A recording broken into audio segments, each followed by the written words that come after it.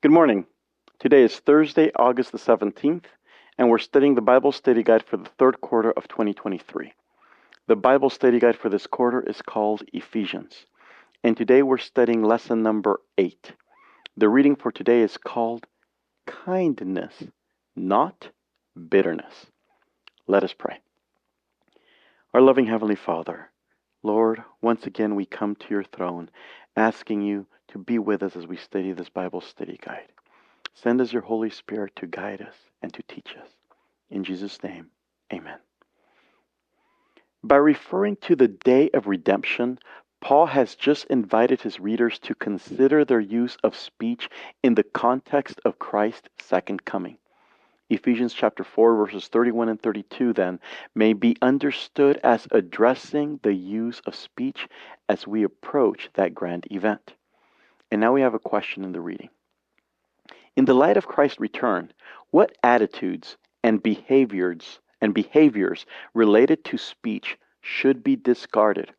What attitudes and behaviors should be embraced? Ephesians 4, 31 and 32.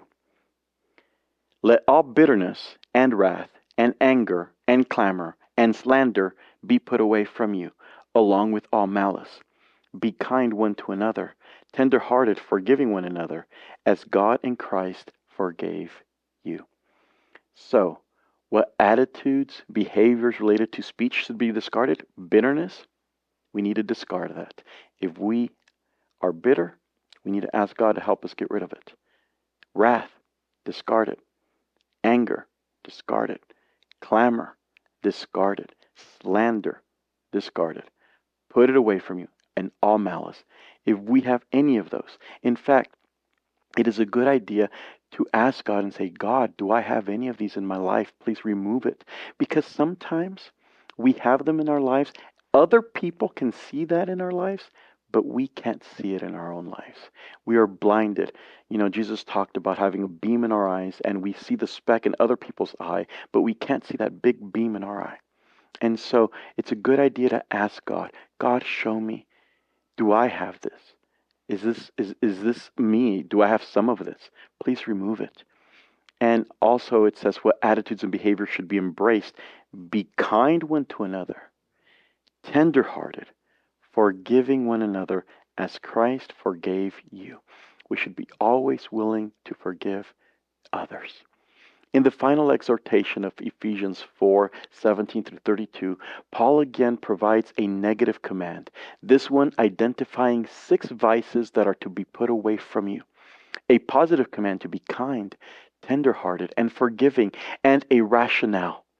Believers are to forgive one another, even as God in Christ forgave you. The list of 6 vices begins and ends with a general all-encompassing terms. All bitterness, and all malice. In between come 4 additional terms, wrath, anger, clamor, and slander. The last of these translates the Greek word blasphemia, which English has borrowed as a technical term for demeaning speech against God. However, the Greek term identifies speech that defames either God or other humans as slander or evil speaking. In the list, attitudes such as bitterness, wrath, anger seem to boil over into angry speech, clamor, and slander. In essence, Paul demilitarizes Christian speech. The attitudes that drive angry speech and the rhetorical strategies that employ it are to be removed from the Christian's arsenal. Christian community will flourish, and unity of the church will be fostered only where these things are laid aside. Evil speech, though, is not so much to be suppressed as replaced. Our conversation and actions among the family of Christ and beyond it as well are not to grow out of anger, but are to be motivated out of kindness, tenderheartedness, and forgiveness based on the highest standard of all, the forgiveness that God has extended to us in Christ. Paul presents vertical forgiveness, which is offered by God to us, and as the model for horizontal forgiveness, which we offer to each other. And now we're at the end of the reading for today, and we have a question. think about the power of your words. How can you use them to be uplifting, encouraging, and faith building? You know, words are very, very, very powerful. You know, with a word, you can build someone up, and with a word, you can destroy someone. You know, the Bible refers to Satan as the accuser of the brethren.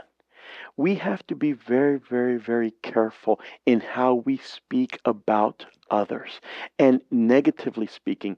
In fact, you know, you can go back on YouTube and you can see a sermon that I gave, a message that I gave not too long ago from the book of James. I called that message something like this: you shall not tell the truth.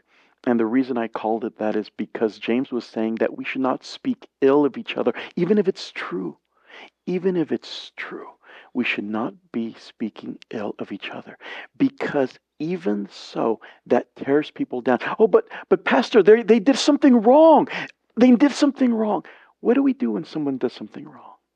We go to them in love, and we talk to them, and we help them, and we encourage them, and we pray for them. But even still, the spirit of prophecy tells us that if we do go to correct someone, we need to make sure it's in love. We need to be very, very sure. Tears need to be coming out or welling up in our eyes because we love them so much. We hate telling them what we're telling them. And so we have to be very, very careful of how we talk to someone, even in case they've done something wrong. And we're not supposed to speak ill of them, even if it's correct, even if it's true. We have to be uplifting, encouraging, faith building. Why? As Christians, we're all sinners.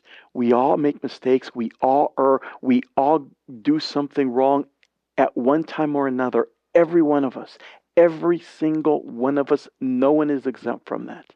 And in lift up and encouraging, we help that person who's fallen, and we say, I will help you get up. I will lift you up. I will encourage you.